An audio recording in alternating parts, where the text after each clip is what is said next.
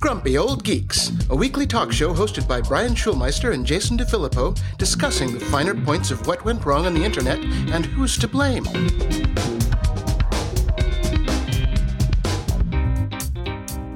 Good morning, Brian.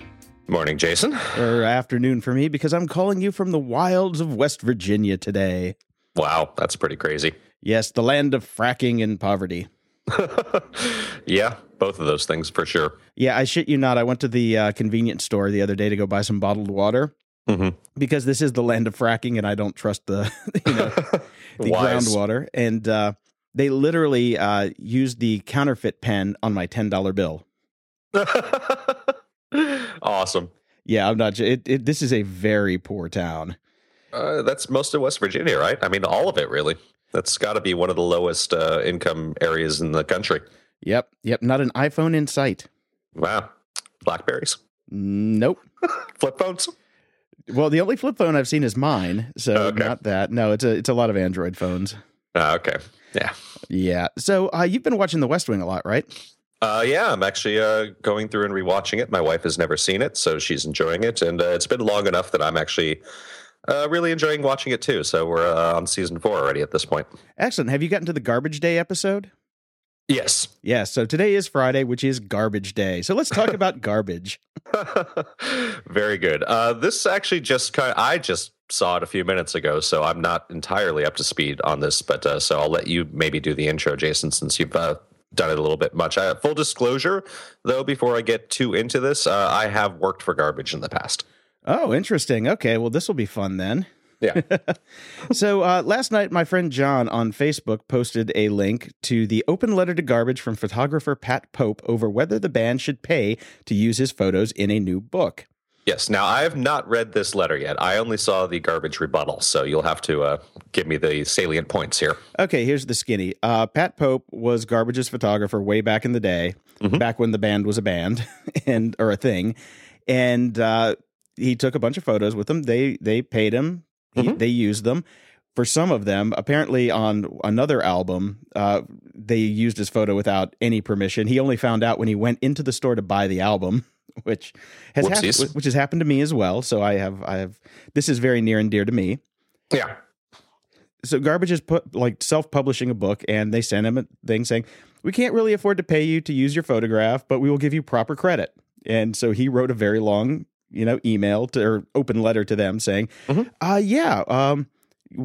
where do you guys stand on this paying for other artists' work? Is this like a thing that only like musicians have special access to? Or do you agree that other creatives should be paid for their work? Mm-hmm. And that's pretty much the gist of it. All right, hold on a second. I'm already confused a little bit. They did pay for all these photos the first time around, correct? For use for the albums. Okay. So it was a specific. Yes. Well, exactly. I'm very aware of these things, having been in this world for a long time. Yes. So for those of you that don't know, when you contract out for certain things like this, then it is limited use that you purchase for. It's if you're doing promo shots, they're exclusively for promo shots. Bands cannot turn around and use your stuff for like merchandise or things like that unless they come back to you and pay you for those rights. Exactly. So the usage rights they paid for were for promotion and album covers, not for a book. Correct. Right? So they're saying, "Hey, can we just put this in our book? We're self-publishing. We're a poor band, and let us use your work for free." Yes. So now you've seen Garbage's rebuttal, and what did Garbage say in return? Garbage basically said that we were doing this as a thing for a nice thing for our fans, that we don't really have enough money to put it together to begin with, and we're not going to make any money off of this. So how about you just be cool and put it in there to promote yourself? And what's your take on that? That was the gist of what they said, correct? That is exactly the gist of it. Because I've also only read that once. My take on that is bullshit. Excellent. We're on the same page. Again, full disclosure, I am a huge fan of Garbage. I love their music. I'm a huge fan of Shirley Manson in particular. She is very good at speaking her mind, and I tend to agree with her 99% of the time. And as I mentioned, I did work briefly for Garbage as well.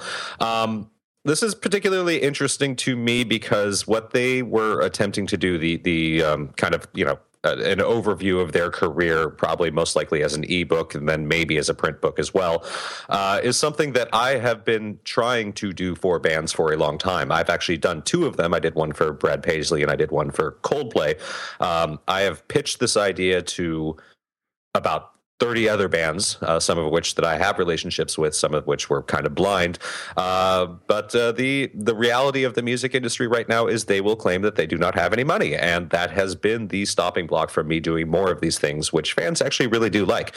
Nobody wants to pay for it. And one of the bigger hangups is the fact that you have to go back and get rights from photographers or video or whatever you want to include, particularly in a multimedia book. And that can be a big hangup because people want, understandably, to get paid for something that is going to go into a product that the band is charging for.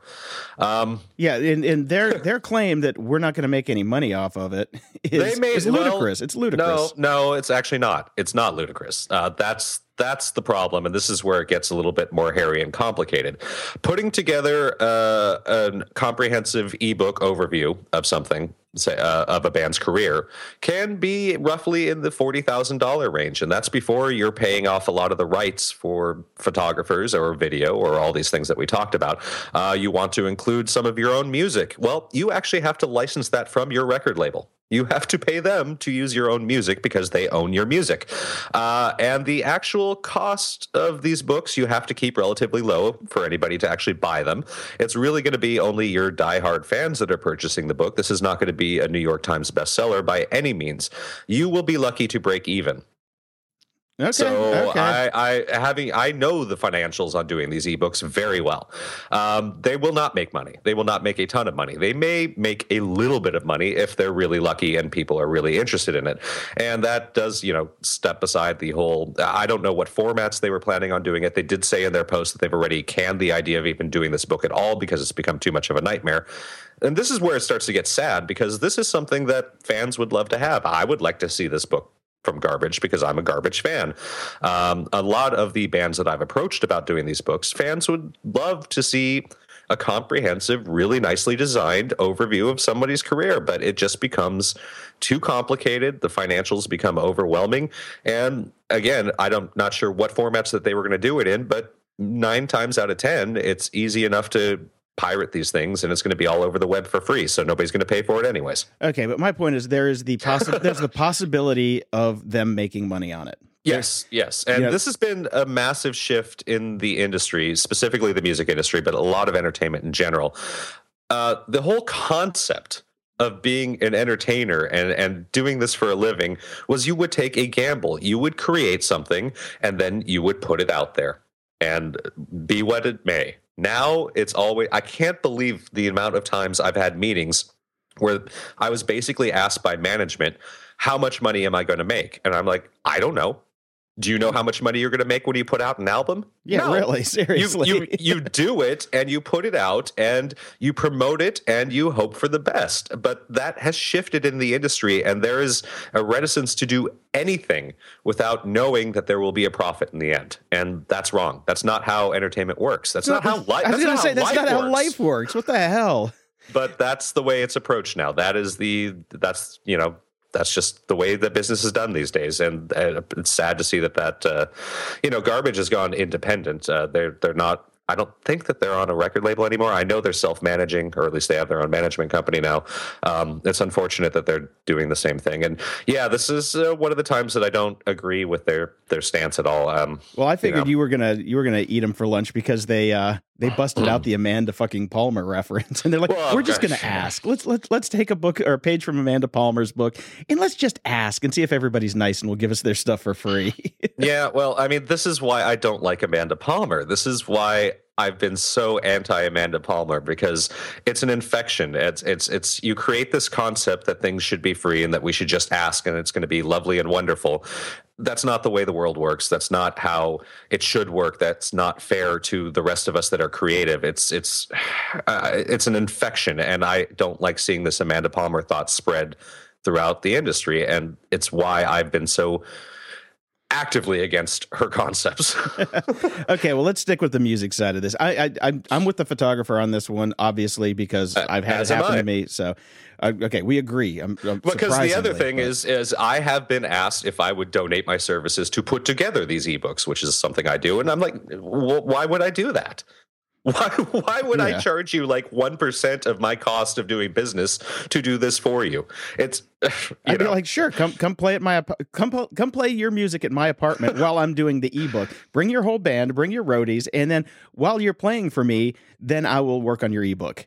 Yeah, it's really fun. I mean, I'm not mentioning names in particular, but like I've said, I've approached many bands about this. But then it even gets to the point where like they don't want to pay me up front to do the work for something that they will then charge for. So my immediate rebuttal is then, okay, fine, I'll do it, but I want a percentage. And then they just laugh. Why would you get a percentage?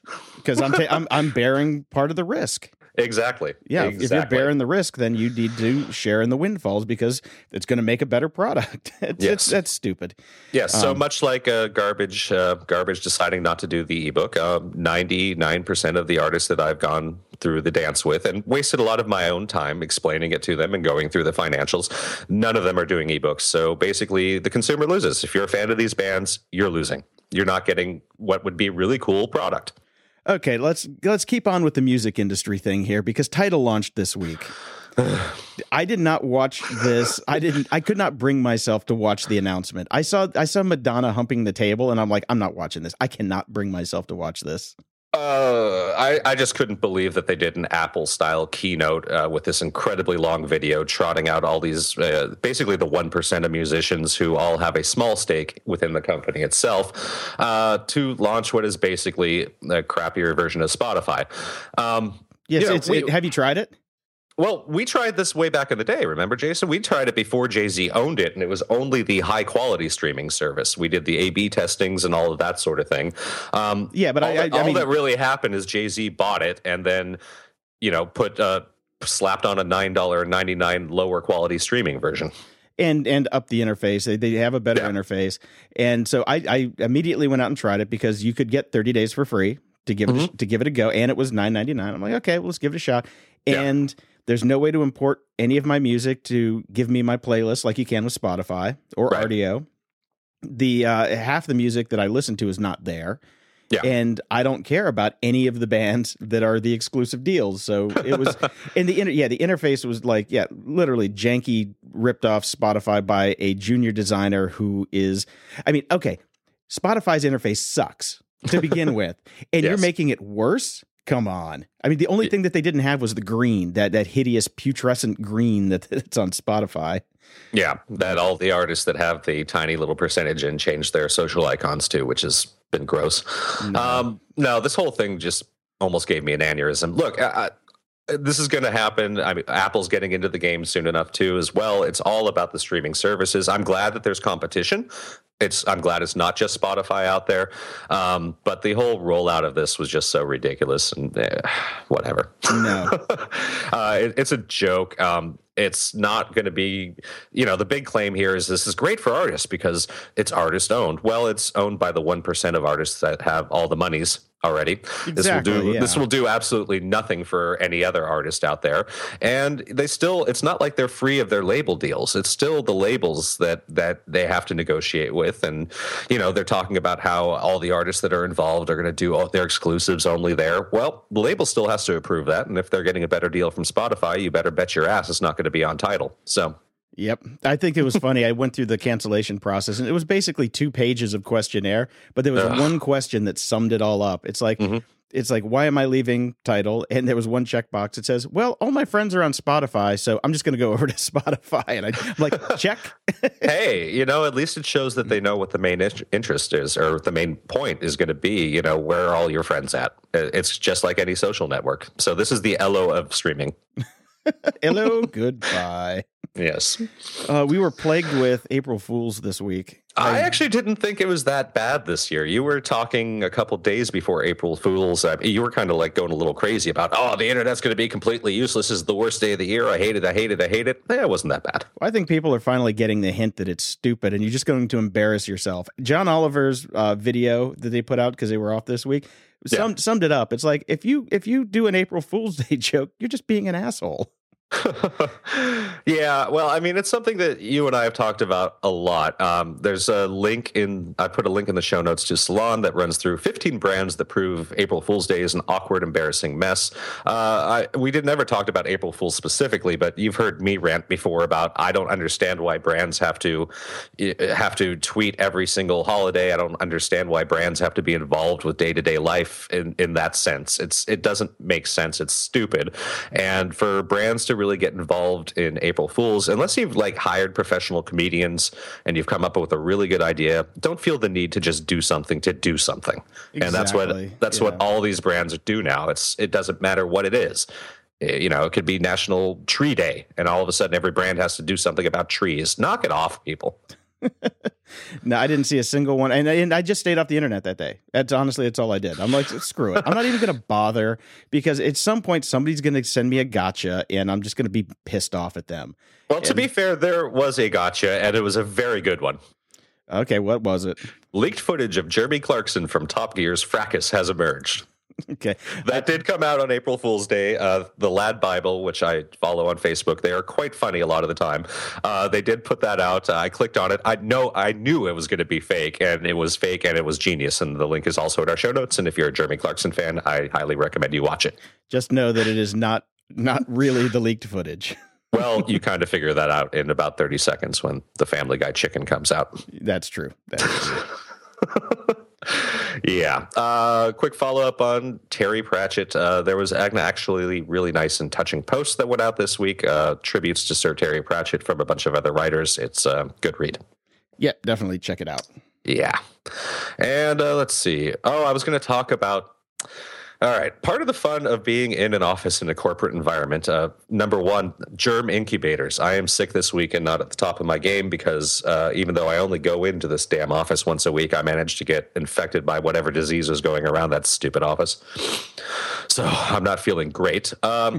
But I did want to share something I saw on Gizmodo, which most of our listeners will probably love because we are all techie people. It's not my job to plug things in and other nightmare IT stories. And I decided I would share something that happened to me last week as well, which is what made me end up finding this article. I had the enjoyable time of trying to explain to someone who is a digital expert that if you put your video directly on Facebook, it will not increase the YouTube views of your video. Seriously? Yeah. Okay. Yeah. Yeah.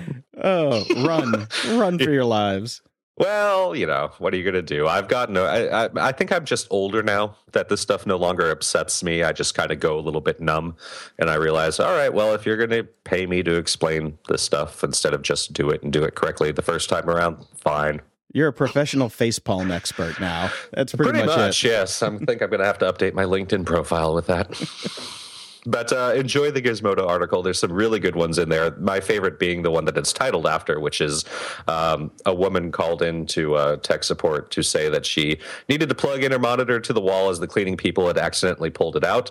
And she told the tech guy that it is not in her job description to plug things in. So they had to send somebody out over 40 miles to plug the monitor in for her. I have no words. I just have no words. Good stuff, people. Good stuff. Go check them out. It will sadden you greatly to the level that some people just have no clue. None whatsoever. Yeah. And I wanted to follow up really quickly on Periscope, which is Twitter's meerkat killer, and has pretty much, as far as I can tell, officially done that at this point. I don't think anybody is actually on meerkat anymore. I actually made a point out of launching this Periscope up every morning and just kind of checking out to see what was going on, to see, is this going to be a thing or not? No. Nope. They, No. unsurprisingly, there's a massive harassment problem. Shocking. And that has been what I've noticed as well, because anytime I just kind of randomly open up whatever. Anytime it's a chick, it's just dudes commenting the entire time, show us your tits. One of the most egregious things I saw was actually right before we hopped on this call to start doing this recording, which was, I literally can't believe this happened. It was some mom who was basically showing her kid on Periscope, which is, first off, why the fuck would you do that? Why are you showing your toddler running around on a live streaming app? Anyways, see previous article from Gizmodo on IT stories and how people don't know how to use the internet. Yeah, I mean, this whole thing has become a mess already anyways. It's just all people, it's already become overrun with self-promotion. It's like news agencies showing their anchors getting ready, and it's just, it's not what it used to be. Oh, are you saying it's not as good as chat roulette, which is basically well, that's what dongs for days? Look, the reason that this became such a thing is because it was over 2 weeks at South by Southwest, where only the people at South by Southwest were using Meerkat. So it was a tiny little group of people all involved in doing the same thing. And that was awesome. Once you open this up to the entire world at large, it loses all meaning and it loses any sense of belonging. And it becomes what happened this morning, which is a mom putting the camera on her young daughter and then the comments just being, "Let's see your mom." Okay. That's all. This is disgusting and it's horrible and this is bad. Well, between that or show me what's in your fridge, that meme that's going around, the inanity of daily life is just put under a spotlight when you have things like this. And it's, for me, it is already shark finned. I did it for a couple days. I watched my friends basically post pictures of them driving, hanging out, doing nothing. Absolutely nothing. Shouldn't periscoping you while you're driving be illegal? Absolutely. You're not supposed to be able to you're not supposed to be using your phones when you're driving, and people are periscoping their drives. While their phone is in their hand, not in a cradle or anything. They're holding it and looking at it. And looking at it and responding to the questions like "show us your tits" that come up. Yeah.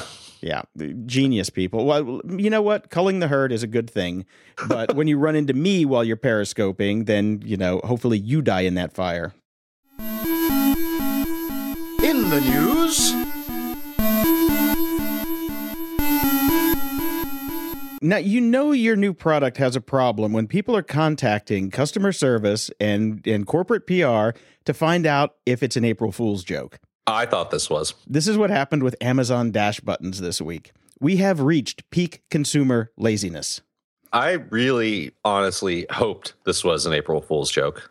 Yeah, these are little buttons that tie to your phone that if you run out of detergent or coffee or whatever, you can just press a button and magically more will arrive in 2 days. Yeah, that's great. Yeah, these have been making the round, so this has kind of been overdone, so we don't want to spend too much time on it. But the fact that these exist is a testament to how ridiculously lazy people have become, or how Amazon thinks we have become to just get us to buy more crap. I mean, it's stupid and it's lazy, but you can definitely see the PR bounty, since Bounty is one of the premier people that's involved in this, that this was. I mean, it's a genius idea for co-branding and for Amazon getting in there a bit more with all these popular brands that are in the physical realm that one doesn't normally think of to go to Amazon for. You would go to your grocery store for this. So this is a smart move on their part to try to shift that away. So we're going to get this whole, market that people that just run down to the grocery store or Target, we can get them with this. Yeah. They're trying to get into the home, consumables market. Exactly. And speaking of the home, now you can have somebody come and wipe your ass for you with your new toilet paper you just bought. Amazon Home Services will sell you a thing and a person to come do that thing for you. So they're going after the Angie's List and all of that sort of market now. So they're going to have Amazon verified people in your area that can come and do all the stuff around your house that you should learn how to do yourself. The upside of this, though, is I bet their screening process is going to be off the charts thorough. You're going to have to be bonded. You're going to have to have, all of the the I's crossed and the T's dotted to get on this list. So I think that might actually be decent if you need somebody to come in and set up your new piano or whatever the hell it is. Yeah, that is the one good part about Amazon. I worry about them taking over the entire world because they're doing a damn good job of it. But yeah, their verification process is probably going to be absolutely stellar. And I would tend to probably trust people that will be on Amazon's list more than anything else, except for, of course, the old school way, which is friends and word of mouth. That's true. Although I've had some pretty incompetent friends come over and screw things up, then I had to go hire a professional. So, that friends can only take you so far. And just to stay on Amazon taking over the world, they have officially moved up to Canada to start testing their drones, and they're really moving forward with this. Mm-hmm. It's going faster than I thought it was going to. Yeah, well, the problem is the laws here, and they're still going to have to wait for that, and that's going to go nice and slow. I'm actually a little surprised that Canada isn't on the ball with this because they're usually a lot better about having good restrictions and things like that. But apparently, they're being smart about it. They're like they want to own this drone testing space, and right. What Amazon needs to do is, they need to test their autonomous delivery without line of sight, and Canada has put aside 700 square miles specifically for autonomous drone testing, which is smart for them. And yeah. I think this is really going to push the ball forward. And once Amazon is starting to deliver all their groceries in other countries, then we'll take note and say, okay, come on back. Yeah, that's exactly what's going to happen. Yeah, the Guardian got access to their secret facility, and I can't wait to see what kind of drones they're coming up with because they've got some pretty smart people working on it. And I bet a lot of them are going to look kind of like that Google drone that delivered the dog biscuits, which is, vertical takeoff, horizontal flight, then vertical landing. Yeah. And it's interesting in this article, they say that, 86% of Amazon's deliveries are under 5 pounds. So right. if you can slap that on a drone that just runs on electricity, it's going to be a total game changer. I still think that it's, we've got a bit to go with the regulations and the technology, but giving them unfettered access to airspace to work on it and work on it quickly with the budget that they have, I think they're going to solve a lot of the problems a lot faster. Yeah, I'm just not looking forward to the future where there's just going to be 10,000 drones in the air all the time. Well, hopefully they'll work on the noise problem. It's not even the noise; it's the visual, man. Yeah, it's like that new TV commercial. Exactly. That TV commercial where they're all, this is how well advertising works, folks. We have no idea what the product was. It was a car. I think it might have been an Audi. Okay. I might have been. But it leads me to my next article, which was an article called The Shut-In Economy by Lauren Smiley. And this was posted on Medium in one of their, paid-for-play magazine sections. Right. Yeah. And honestly, this is a chilling article. Just to think about how many people now, it talks mainly about San Francisco and New York and these really small tech bubbles where people are just working and working more, so they need to outsource everything. Yeah. And it's here's the interesting thing. These people are spending money to have the daily minutia taken care of them for getting food, doing laundry, so they can work more. They're not using that time to take back their lives. They're using that time so they can work more and be more productive. But they have to work more to make the money to be able to spend on people doing the things that they should be doing themselves. And the people that are doing all the things are the ones that are actually benefiting because they get to go outside and see people and meet other people. And it's turning this whole economy into a bunch of shut-ins who don't even want to talk to each other anymore. Yeah, and that's what the whole San Francisco thing is enabling right now. It's we want to outsource every aspect of our lives that we, except for working. I don't understand it. When all this first started, it's a very attractive premise. The idea of signing up to a website and putting in your groceries and just having them brought to you directly. I used that for a while, and then I suddenly realized, well, no, I actually like getting out to the store and going around. I'm doing this with books, certainly. I'm getting a lot of my books off Amazon now instead of going down to the bookstore. Of course, it doesn't help that there aren't that many bookstores anymore. It's easy, but it's dangerous. It's dangerous, and it goes far beyond just buying books and groceries. Outsourcing things like cleaning your own home, which, everybody has a cleaning lady nowadays up there, it seems. And in Los Angeles, it's a staple. But the fact that everything, you get to the point where you have an outsourcer for your outsourcers, which is what Alfred is. It's like, okay, I'm going to hire somebody to take care of my outsourcing for me because I can't be bothered with outsourcing. And you can even pay extra so you never see them. Like they'll do your laundry and put it in your drawers for you. I'm like, I don't understand this level of disconnectedness with just the basics of everyday living. You know, because I didn't grow up like that. I grew up cleaning my own house, cleaning my own toilets, making my own food, and things like that.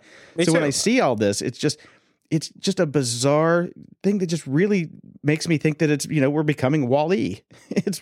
Well, we are, and that's the push right now, and certainly in the tech community and VCs and all that. Everything that everybody is trying to come up with the next app that's going to take the next aspect of your life that you should do yourself that may not necessarily be pleasant, but whatever, it's life, and let's find a way to outsource it or automize it or whatever it.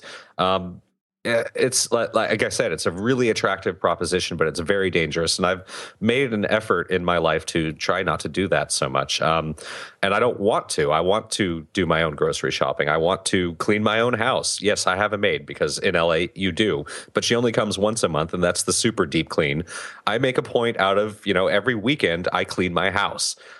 All of these sorts of things. I want to do it myself. I've gotten, it is kind of a 20s something, especially if you're working in the tech field or all these sorts of things, that it's not the journey, it's the destination. Well, I'm switching back as I'm getting older and realizing, no, it actually is the journey. It's not the destination.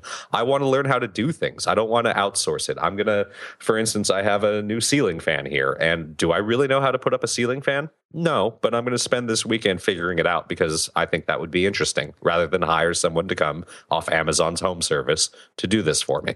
Yeah, from just a resilience point of view, you think about, these people that are just getting into their own head, staying in their apartments all the time, having somebody else do all the work for them. If something goes wrong, they're so unresilient that they're just not going to know how to do anything. It's like, I would much rather be one of the hirees instead of one of the people that's doing the hiring, because I'm going to know more about what the city's like. I'm going to know people. I'm going to have contacts, all that kind of thing. Because in San Francisco, something bad is going to happen. You're going to have an earthquake. The bubble's going to burst. You're going to have riots. You're going to have something. Something's going to happen there. And these people are just going to be stuck in their towers going, where's my Uber? I can't get out. Where's my Uber? Well, and there's something else to, these people supposedly really like science and they understand these sorts of things. There have been countless studies that say that once you make past a certain income level, it depends on what city you're in, your happiness does not increase anymore. And by the way, you people are probably not going to be running the company. You aren't going to be multimillionaires. You're just going to make enough money to basically feel like you're making a ton of money, but your happiness level doesn't increase at all. Make a little less money, get out and see the world. That's why we're here. Yeah, no doubt. Yeah. Hiring somebody else so you can work more is just, it's mind-bogglingly bad. Because I understand it because I've been through that. Mm-hmm. Cosmo used to save my day because I would work later because I didn't have to go to the store. But then after a while, you kind of learn that no, it is the journey. It is just having experiences instead of sitting there and having everything brought to you and hand fed to you. Yeah. So, okay, I think we're belaboring the point now, but you get what I'm saying with this. It's a great article, even though it's on Medium. Go read it. I thought it was fantastic. I really enjoyed the article as well. It does make you think. So, Project Spartan, the browser, it's out. Yes. Have you tried it? I have not. I've seen some of the screenshots from Ars Technica, and they're fairly underwhelmed at this point. Yeah, it's not very, I don't like how it looks just in the screenshots. I've got to whip out my laptop later and get the download on this and give it a shot. But on the plus side, it seems to have a completely modern engine, so we don't have to do a bunch of recoding when this thing hits and gets out there. Not that anybody will upgrade to it anyways, because frankly, people that use Windows are probably still using IE 7. But yeah, it looks all right. It does have a newer engine, but from the HTML5 compatibility charts, IE 11 is still better than this is. Great. So they've gone backwards a bit. So, it's beta. It's a beta. It's a beta. Yeah. I'm sure it'll get up there. Yeah, but it uses a completely new rendering engine. Why they didn't use, any of the ones like WebKit or whatever Chrome is spun off and just gone with that, I don't understand. But they have to have their own thing for no reason whatsoever. Yeah, and they're baking in Cortana, which, whatever. That's not my thing. I guess maybe the kids like that sort of stuff. Get off my browser, you filthy kids. Exactly. So the Senate's taking a peek into Google in the White House. Mm-hmm. Apparently, there were some FTC docs that were let go from a Freedom of Information Act request that have kind of said there might be some tomfoolery going on here, because the Google was getting ready to get hit with a pretty big antitrust suit, and a lot of things happened behind the scenes. So this is kind of playing out, but the Senate has started to stick their nose in it and wants to find out what happened. Okay. So this will be a developing story as we go. Mm-hmm. That'll be interesting. Definitely. Now, this is completely off of anything we've talked about, but I had to throw it in here because I'm sure some of our listeners have not seen this. Probably half have, half haven't. But this dude injected he squirted on his eyeballs, basically some substances that let him see in the dark. That is awesome. It is pretty damn awesome. I mean, and he looks like pretty crazy when he gets the stuff in there. It's basically a solution that let him see in the dark for up to, 164 feet. How long does it last? It seemed like it lasted a couple hours. That is amazing. And I love this. Yeah, there were no ill effects, and by the next day, his eyes were back to normal.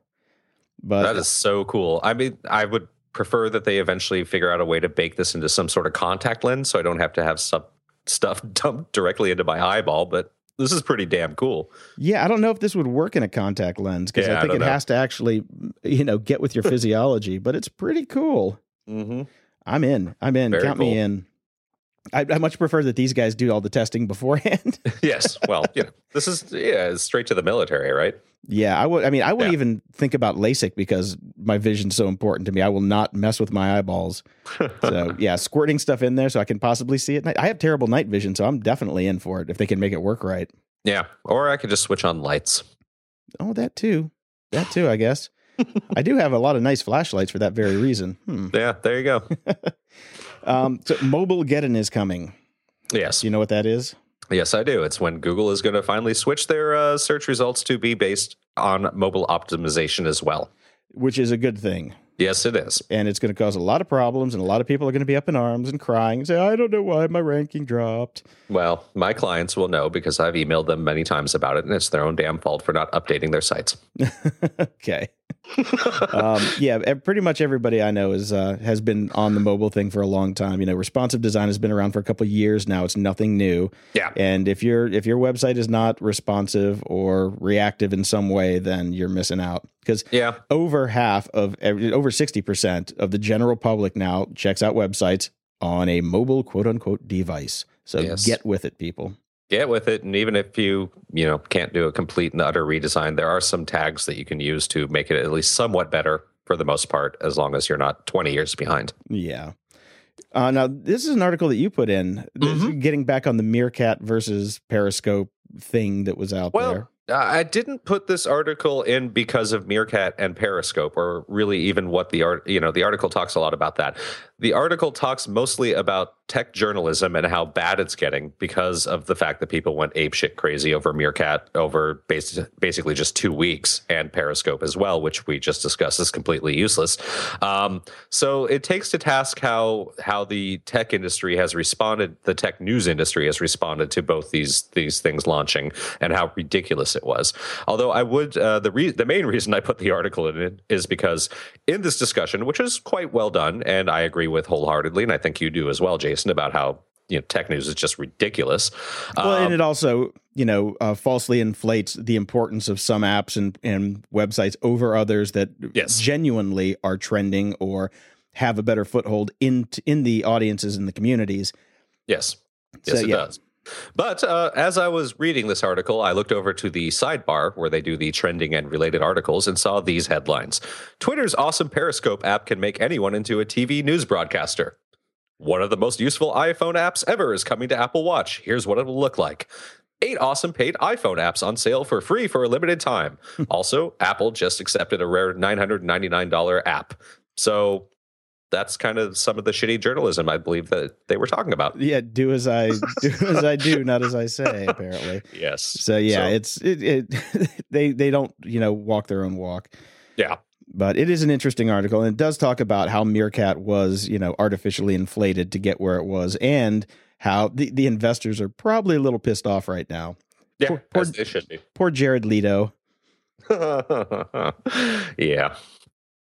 I found a nice little article on Slate. If you're not a huge web developer, you probably don't know about all the things like HTML tagging and that we use for search results and all that sort of stuff. But they did a little deep dive onto what the New York Times and CNN uses for their tagging during tragedies, which I thought was really interesting, including things like calling banners screaming banners, and doing a bunch of trigger words. And on the nice part, because we've discussed unfortunate ad placements before, that there are certain tags like ad sensitivities that they use for their systems. So, you don't get a horrible ad on something that has been tagged as tragedy.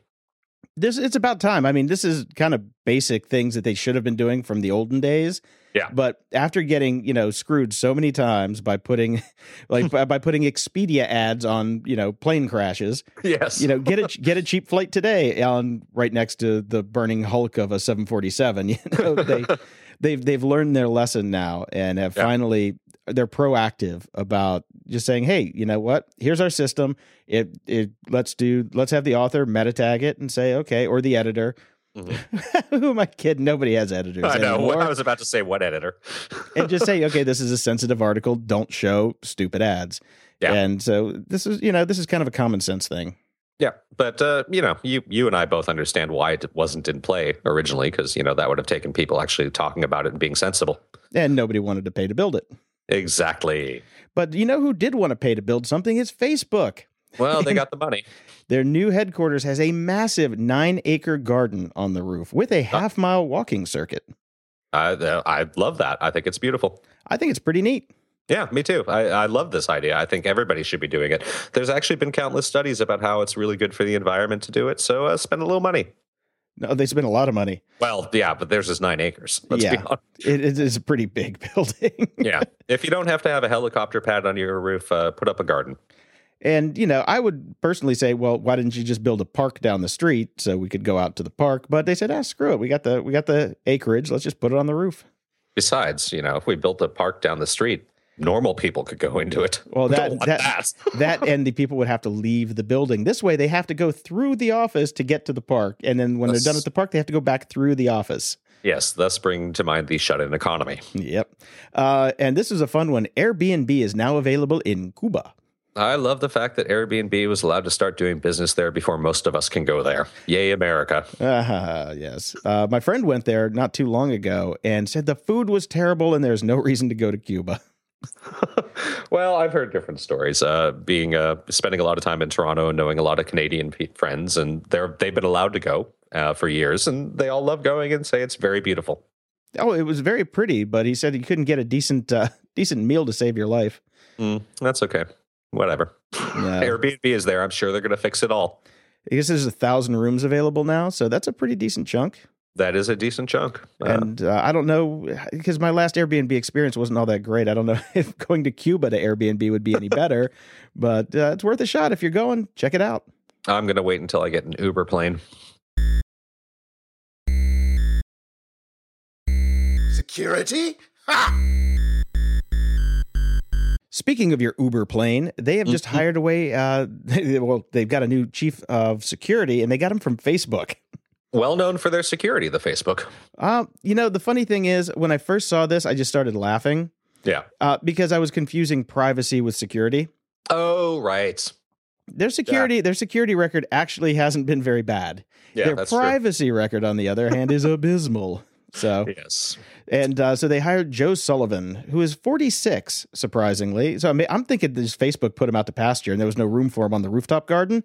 Mm-hmm. And they're like, okay, you know what? You're getting a little too long in the tooth, gray in the hair. Just move on.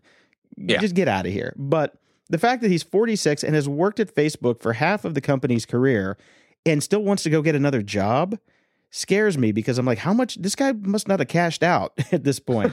Well, how much more money does he want? Mm-hmm.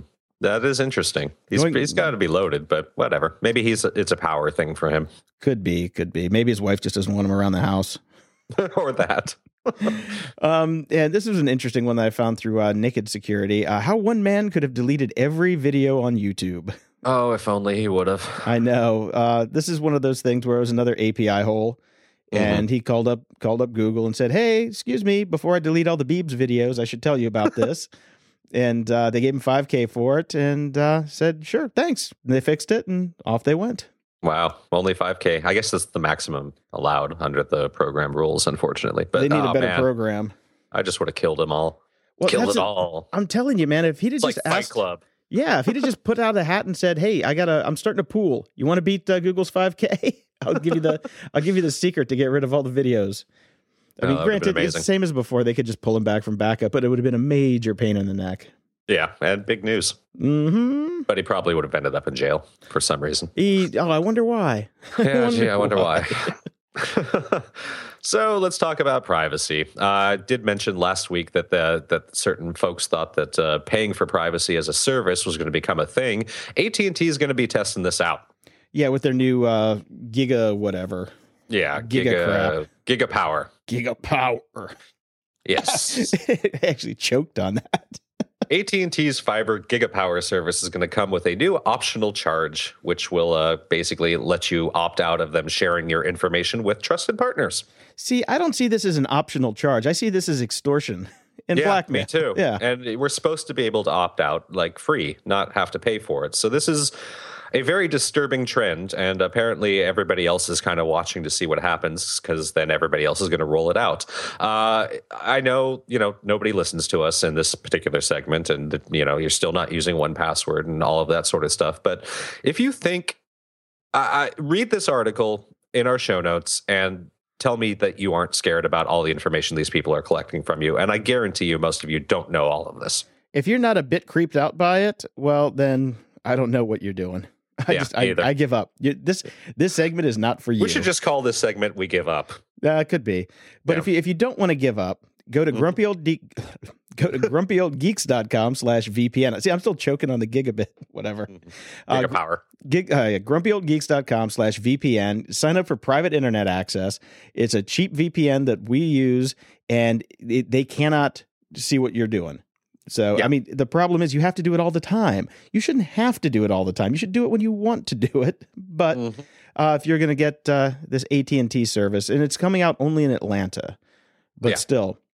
No, but I mean, if they even get any response to it, actually, they're probably hoping that nobody's going to pay it. Yeah. Because that just gives them carte blanche to say to hell with it. No one cares. And they're still probably doing it already anyway on your regular connections. Yes. But I don't get my internet through AT&T because they are, I had their DSL for years, and it was one of the worst services I've ever had. Right. Yeah, I was a AT&T cell phone guy at the very beginning, but then switched to Verizon just because they were bad. They were horrible. Yeah, I still got them for my phone. Yeah. Damn it. Yeah, so there's a new product that promises to be the all-in-one cybersecurity solution that we would all need. It is called Usher. Now, I looked at this thing, and this isn't for the everyday Joe. This is for enterprise. Yeah. And what you can do is you can set up your Usher server, and it will do all of the biometric verification, the two-factor auth, and, password identification through your mobile phone. But this isn't a general public type of application, which is what I thought it was when you first posted it. No. Yeah, me too. But I mean, you could set it up in your own house. You can. You can actually set up your own networks and try it. Yeah. Yeah. You can make yourself basically the head of your own company and be your own IT person. Yeah, you get your own swipe cards, and your own fobs and keep asses for your kids. But it does. I mean, this points out that something like this. I'm a little surprised that a Norton or a Symantec has not come out with a basically consumer level version of this. Yeah, I mean, it's kind of like it's like a 1Password for different auth schemes, like your two-factor auths and all the things that go with it. But this is kind of tailored to work with certain hardware vendors and hardware platforms and things like that. So, but it looks cool. I mean, it actually looks pretty decent. It's from a company called Jesus, fuck today. I know. I feel the same way. It's from a company called MicroStrategy, and they've been around since the 80s building enterprise software, so it should be decent and reliable. So if you have a small business that needs greater security, check it out. We'll link that one in the show notes. Definitely. And speaking of the show notes, go there right now. We have a nice little link to an article that basically ran through the Target data breach and started to look into the real financials of it, which is really interesting. Not so much to discuss on a podcast, so we're not going to run through everything. But it's called What Have You Learned, Target? And it talks about, there was the $10 million settlement that Target reached last month about the class action suit when they got the 2013 data breach hack. They're basically saying Target incurred almost $252 million in expenses related to the breach, which is pretty crazy. Yeah, but when you look at their entire revenue, it's almost nothing. Yeah, it's almost nothing. But, it's one of those things where you hear about a data breach and you just don't connect real world numbers to it. And you go, well, how much could that possibly cost? They're going to have to change a few systems out. No, it's fucking expensive. And it also doesn't cover the cost that the banks and the credit card companies had to pay to reissue all those cards. Exactly. That then comes back on us for that. So, of course, there's lots of hidden costs in there, but definitely check it out. It's a good read. Yeah. Now, an even better read, though, is all of this news about the 2 ex-federal agents who have been basically swept up in the Silk Road case for being thieves and dirty cops. Yeah. This is a great story. This one guy stole almost $800,000 in Bitcoin, facilitated half of the death threat machinations to get Dread Pirate Roberts to basically, have somebody killed. Not saying that, I'm the guy that stole all the money.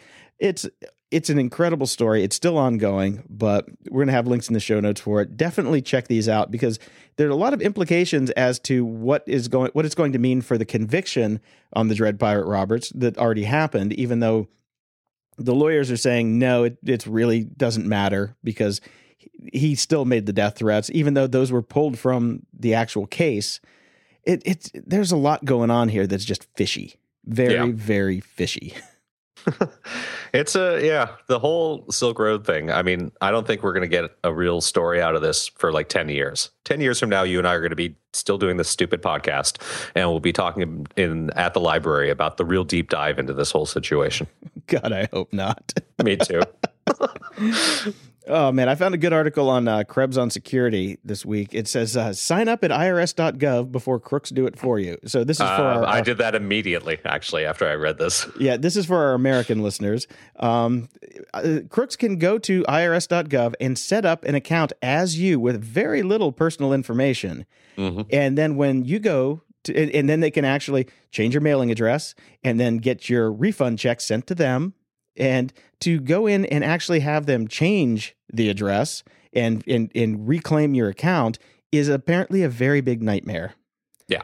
And so if you don't have an irs.gov account, go get one before somebody else does it for you. Yes. And as Jason pointed out, it takes only a couple minutes and you need very little information about yourself. Yeah. Easy breezy, cover your ass. Yes. Go do it immediately if you are American. And if you are American or not, I found Cory Doctorow posted this, and you put the correct attribution in there. Supposedly NSA-proof passwords that are super easy to generate and memorize. I saw this as well, and it just seems like it's like 6 or 7 words strung together. Yeah. That have no. It's from like a 6,000 word or 6,000 or 7,000 word dictionary. Yeah. But apparently very hard to crack. They're saying, millions of years at trillions of guesses per second. Yeah. Which even that still doesn't make any sense, but I don't really get this, and I don't see how. I mean, I didn't watch the video because I use one password. Don't believe it. I use one password. It's a lot easier, and I don't believe that this is that much more secure. And it's called diceware passphrases, which just makes me think this is the Dungeons and Dragons of passwords. Well, they say it's for better entropy. Use a 20-sided die. Yeah. At some point, I'll sit down and go through this video. But look, we can't even get people to use one password. We're going to get people to do this. That's true. Okay, maybe I won't. Okay. Moving on.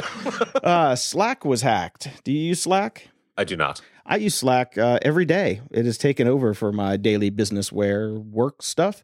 We don't use email anymore. We just use Slack. And they got hacked. And they did a pretty good job of disclosure. Said exactly what happened. Talked about their password hashing mechanisms, which are good. They're using the right password hashing, so there's no real worry that if your password was in this list that got taken, that they could crack it. They could reverse engineer it. And with mine, it doesn't matter because I used one password. Anyway, it was, it's a pretty good, disclosure statement that they gave, and they immediately turned on two-factor auth. They were working on it, and so they just kind of bumped it up to the top of the queue. So now you can get two-factor auth with them. I got to try this Slack thing. Everybody's loving it. Oh my God, it's great. All right, I'm going to set up an account and start sending you messages. Well, it's by team, so you need to get me on your team, and I don't think I'm going to join Team Brian. Whatever. Here's a fun one. Neil Moore, who is a criminal in the UK, faked a bail email and got released. He signed up. That. It's basically a reverse phishing scam where he signed up for a domain that looked like an official domain, sent a couple of emails, and then they let him go. Yeah, that's awesome. Beautiful. It's beautiful. Genius. I love it, except he got caught and went back to jail. It's just, we always forget how utterly untech savvy most of the world is.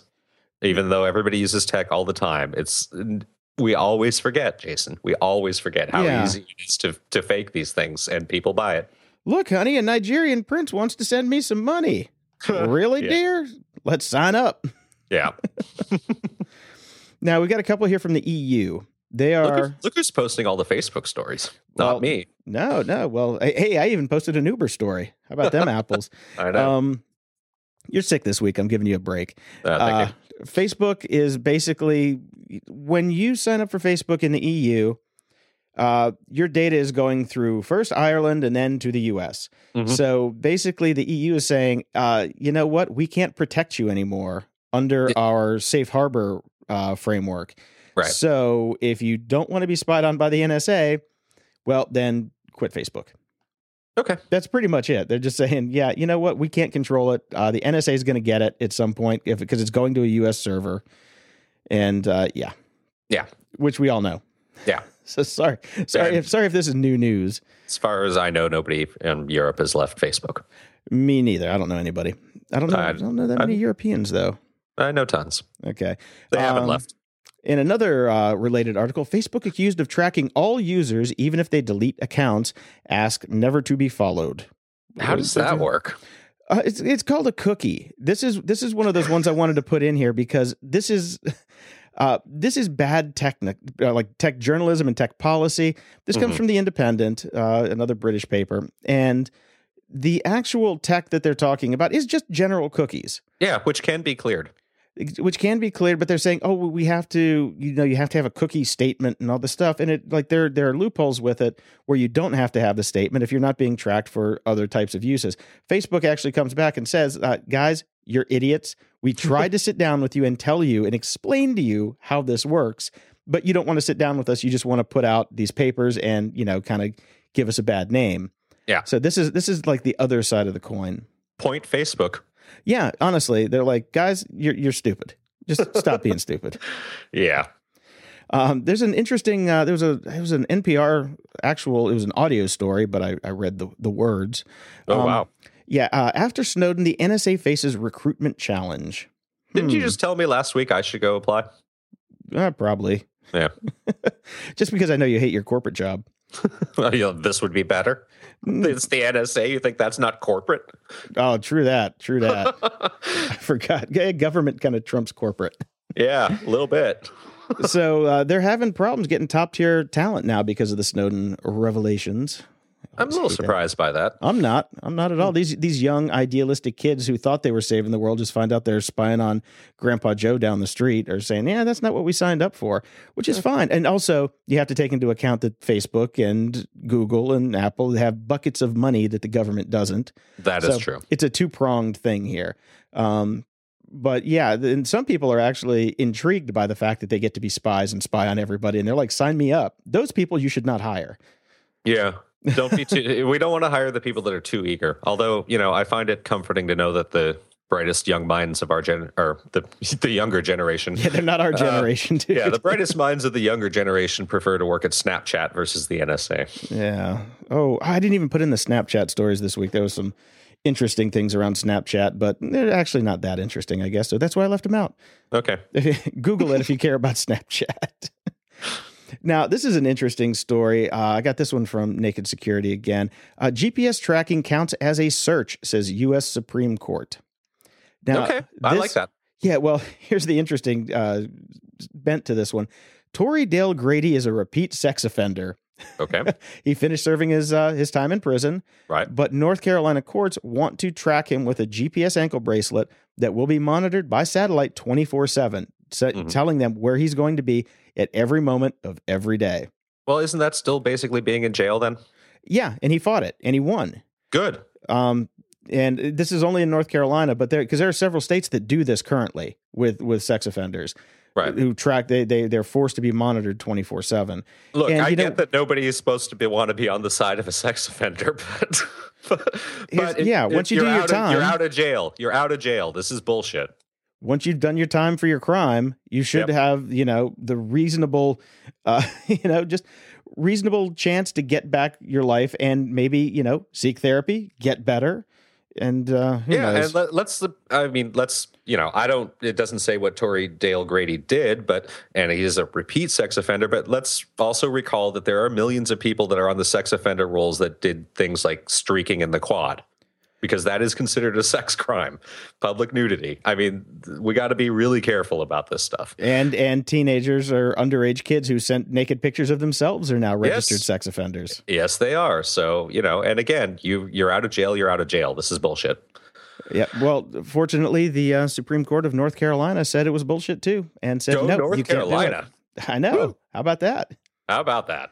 And finally, Obama has signed an executive order imposing sanctions on overseas hackers.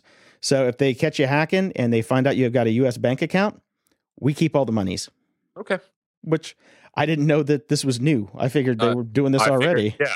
Why does it have to be a special thing just for hacking? If it's a crime, it's a crime. And if you got your money here, we get to keep it. Yeah. Unless, of course, you're a high government official in a different country. Well, I think, also... You have the oils. Then we... The other interesting thing, though, is basically they seize your money without a trial.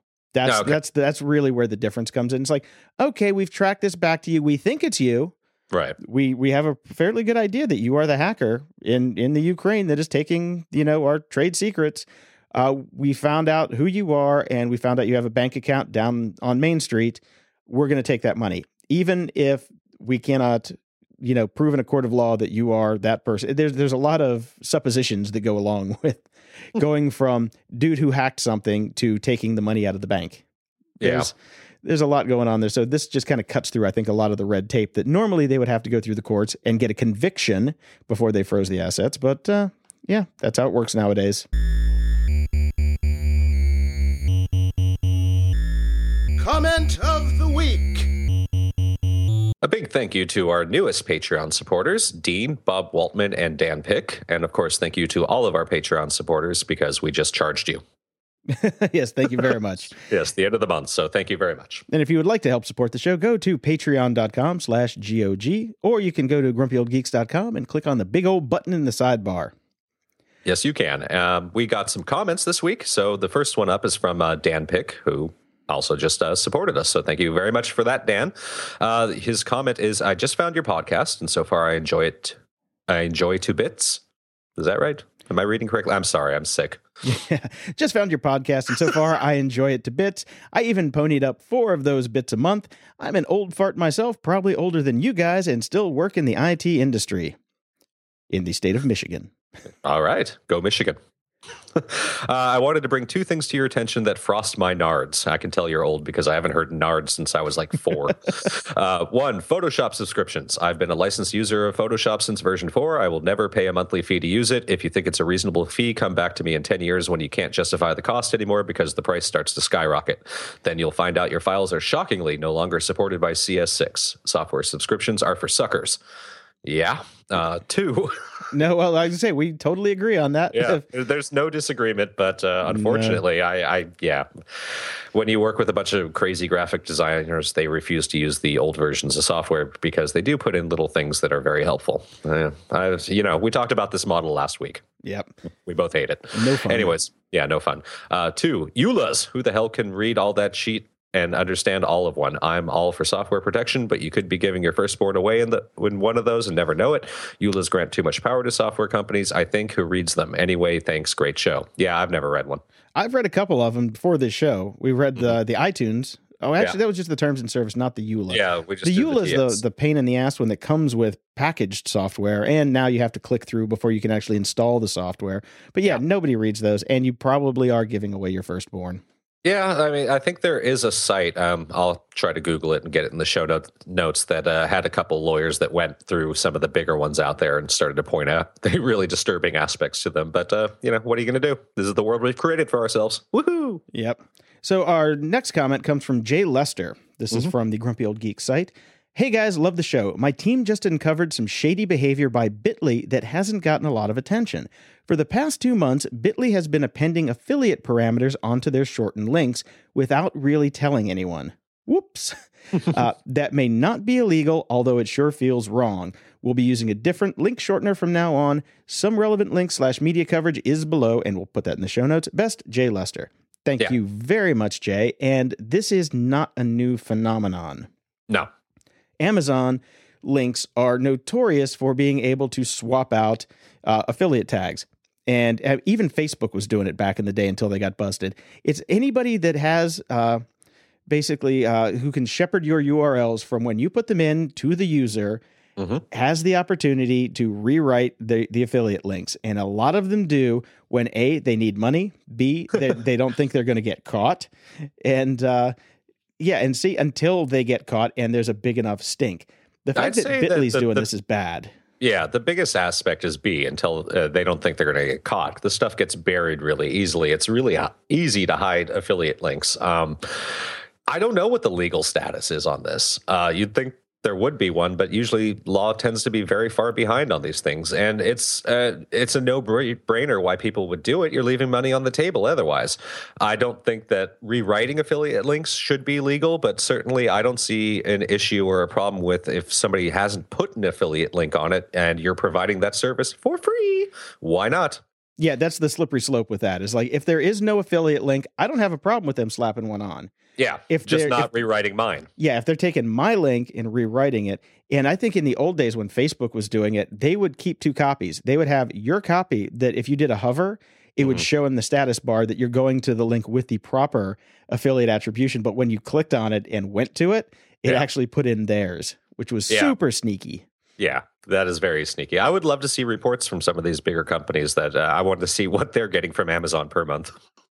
Yeah, and this actually made me think of something.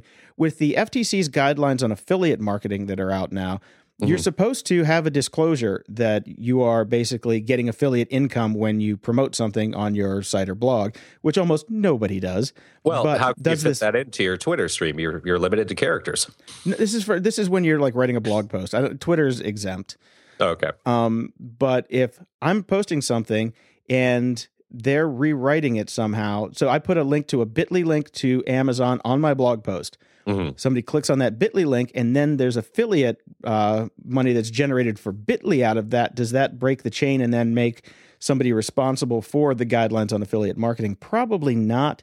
And I haven't had enough time to do research on it, but it does kind of bring that into play where they could be, breaking the law on your behalf by using their service in a very stretchy kind of way. Yeah. Well, just for clarity, people, in our show notes, when we link to Amazon, we're using our own affiliate links. So please click on them.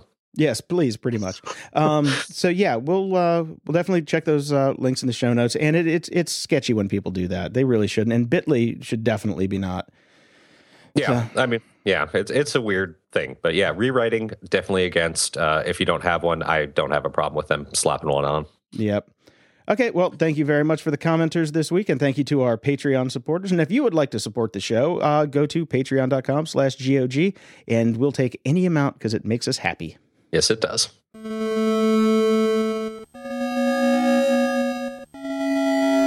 Media Candy. So, as I mentioned before, I've been in the lovely town of Wheeling, West Virginia for the week, and there's not a whole lot of nightlife here. What? Nope, no nightlife. Everything shuts down. No boogie woogie. There might be some line dancing somewhere, but I don't know. With the amount of cops that run by our window, it might be just lineup dancing. Nice. So, my mom and I have been kind of binge watching some stuff, and we watched Bosch.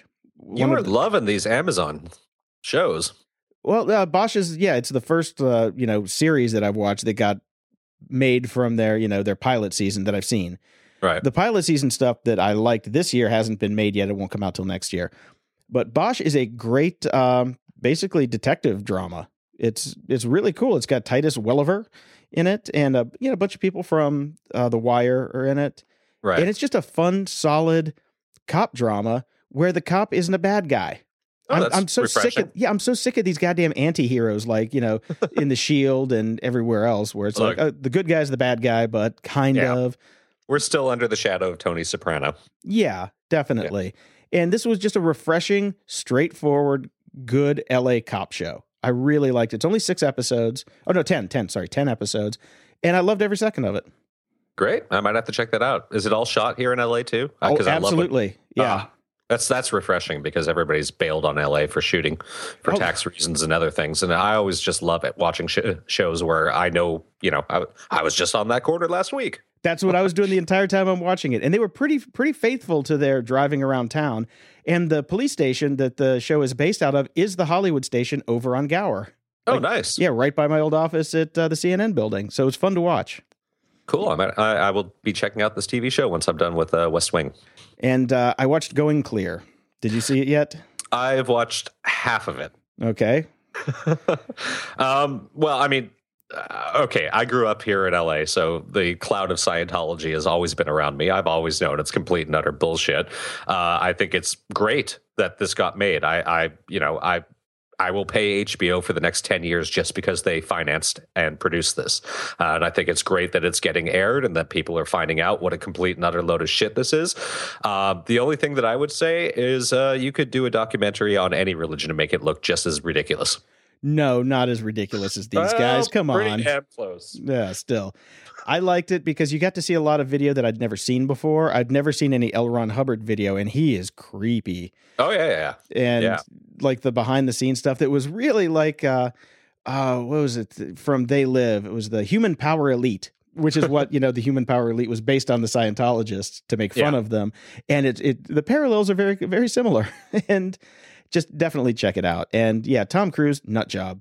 Well, absolute nut job. It's going to be really interesting to see what is going to happen with with Travolta and Cruise and their careers after this is getting out there. It does not paint them very well, and it shouldn't. And even people like God knows I love Beck. I love his music, but come on, man. Yeah, a lot of people got sucked into this, but near the end of the movie, they do say that global membership for Scientology is down below 50,000 now. So that's a major drop. Yeah. So hopefully it'll be down to 5 soon, and then those 5 will go to jail. Yes, that'd be nice. So I'm going to also put a link in the show notes for an anonymous protest I did of Scientology back in San Francisco back in 2008, because that was a fun day. These are great photos. Thank you very much. They will be in the show notes.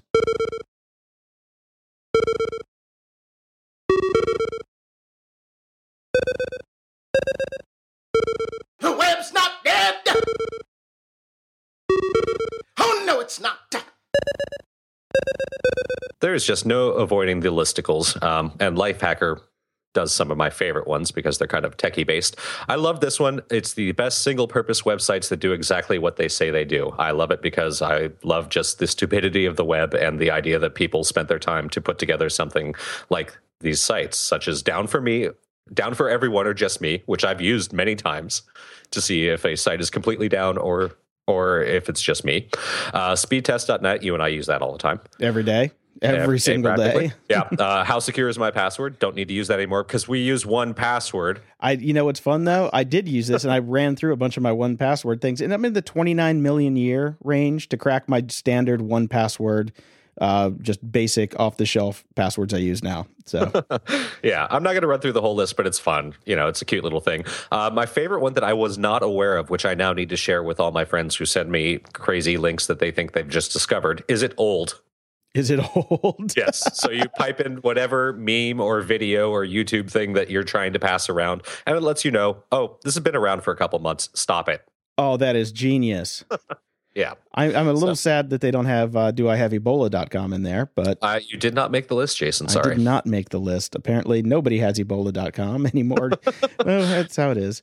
Yeah. So I've got one. What if Morrissey lyrics were motivational posters? I love the concept. The concept is fantastic. The execution is terrible. Again, yeah, as you know, you posted this a little bit earlier in the week, and I was like so excited about it, and some of them were really funny, and I wanted to like repost some of them, but they're just so horribly done. It's a shame when you have a great concept like this and a good designer didn't make them. They're really, really funny. They could be amazing, but then again, there's absolutely no money in investing the time in it, so obviously nobody did. Yeah, and of course they also stole all the photographs that they used for the pictures in here. So yes, it is but clever. It is very clever. So check those out. You will get a chuckle out of them if you know anything about Morrissey. Yes. Are you kidding me? Loving.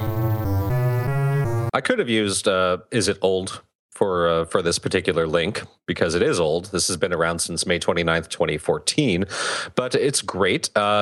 We're not going to discuss it too much. This is something, go do some homework, listeners, and go find the show notes and go listen to this. It's called Can You Trust Your Ears? Audio Illusions by ASAP Science. And it's really cool. I studied this stuff. I have a degree in audio engineering and I only knew 2 of these. So it was a fun little 3-minute listen and you can challenge yourself and basically have your mind blown. Yeah, I've ran across this because I fucking love science on Facebook posted it. And somebody made just a quick 15-second video of the main illusion, and where you just switch between looking at 2 different mouths while somebody's saying something, and what you hear changes by what you see. Yeah, he was saying bar. He was saying bar and far. Strangely, I only heard bar. Well, he was only saying bar, but I heard far when I looked at the one. I was making a joke about my booze habits, but okay. Oh, bar. Got it? Yeah, wow. Oh, God, and you're the one on cold meds. I know, still funny. Yeah, talk about an illusion. Closing shout-outs! I want to give a shout-out to one of my favorite old-school shoegazing bands, Ride. They just reformed after quite a long time, and they're playing a bunch of shows out and about, basically everywhere. Rather randomly, they just announced a show pre-Coachella here at the Roxy on April 8th, which I will be going to. Very excited. I bought the tickets. They played the Roxy April 10th, 1991, and I was there. So exactly 24 years minus 2 days later, I will be seeing them at the exact same venue, which is probably not great in terms of career trajectories. So I'm sure they're not too thrilled about that, but whatever. I'm excited about it. And the absolute insane thing about the internet is I was Googling this stuff to find out because I was like, I know I saw Ride at the Roxy. And the entire show that my high school senior drunk ass was at 24 years ago is up on the web in good quality. So there's a link in the show notes if you'd like to listen to the show. I love that stuff. It's amazing. Yeah, I listened to it the entire day when I bought those tickets. I was like, this is great. A lot of the old like Green Day and Jawbreaker shows I used to go see in the suburbs of Illinois, all that stuff is up on YouTube. It's amazing. Like somebody actually, I don't know how they got such great quality audio of all these shows from way back in the day. Yeah, it's fun. It's fun to go back in the time machine. Yes, it is. So I'm going to have a quick shout out to Uncle Pete's in Wheeling, West Virginia, because we've gone there a couple times for dinner because, there's not a whole lot else to do here. And the bartender, when I went in the second time, I'm looking at the menu and I'm like, man, I can't remember. What kind of beer did I have last time I was here? Asking my mom. And then the bartender just yells over the bar, Stella. I'm like, okay, I was here one time. I come back the second time days later and she still remembers what I was drinking. That's service. That is. The fact that it was Stella was sad, but... Well, you're in West Virginia. I'm impressed they had it. I thought it'd be Pabst. No, if you go down the street, I can get some Newcastle here and there. Some Guinness in a couple places. In the can and bottle, of course. Nothing on very tap. Nice. No. Okay, let's wrap this up. I got to catch a plane tomorrow and then catch a plane the next day, and I'll be out in L.A. seeing you guys pretty soon. All right, man. Get out of West Virginia. I will do that. You get feeling better, cold man. I'm just take some drugs. Excellent. Grumpy Old Geeks is a fan-supported show. No, really, it is. Go to our Patreon page at patreon.com/GOG and pick your level of awesomeness, and we'll love you forever.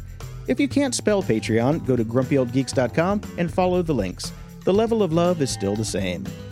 We really appreciate your iTunes ratings and reviews. Please go to grumpyoldgeeks.com/iTunes and leave us a few words and 5 stars. Better yet, turn a like-minded friend onto the show so you can make fun of us around the water cooler on Mondays. You can also find us at facebook.com/grumpyoldgeeks or twitter.com/GOG podcast. Show notes for this episode can be found at grumpyoldgeeks.com/103. Jay-Z is a brilliant businessman. Bob, sir, uncle.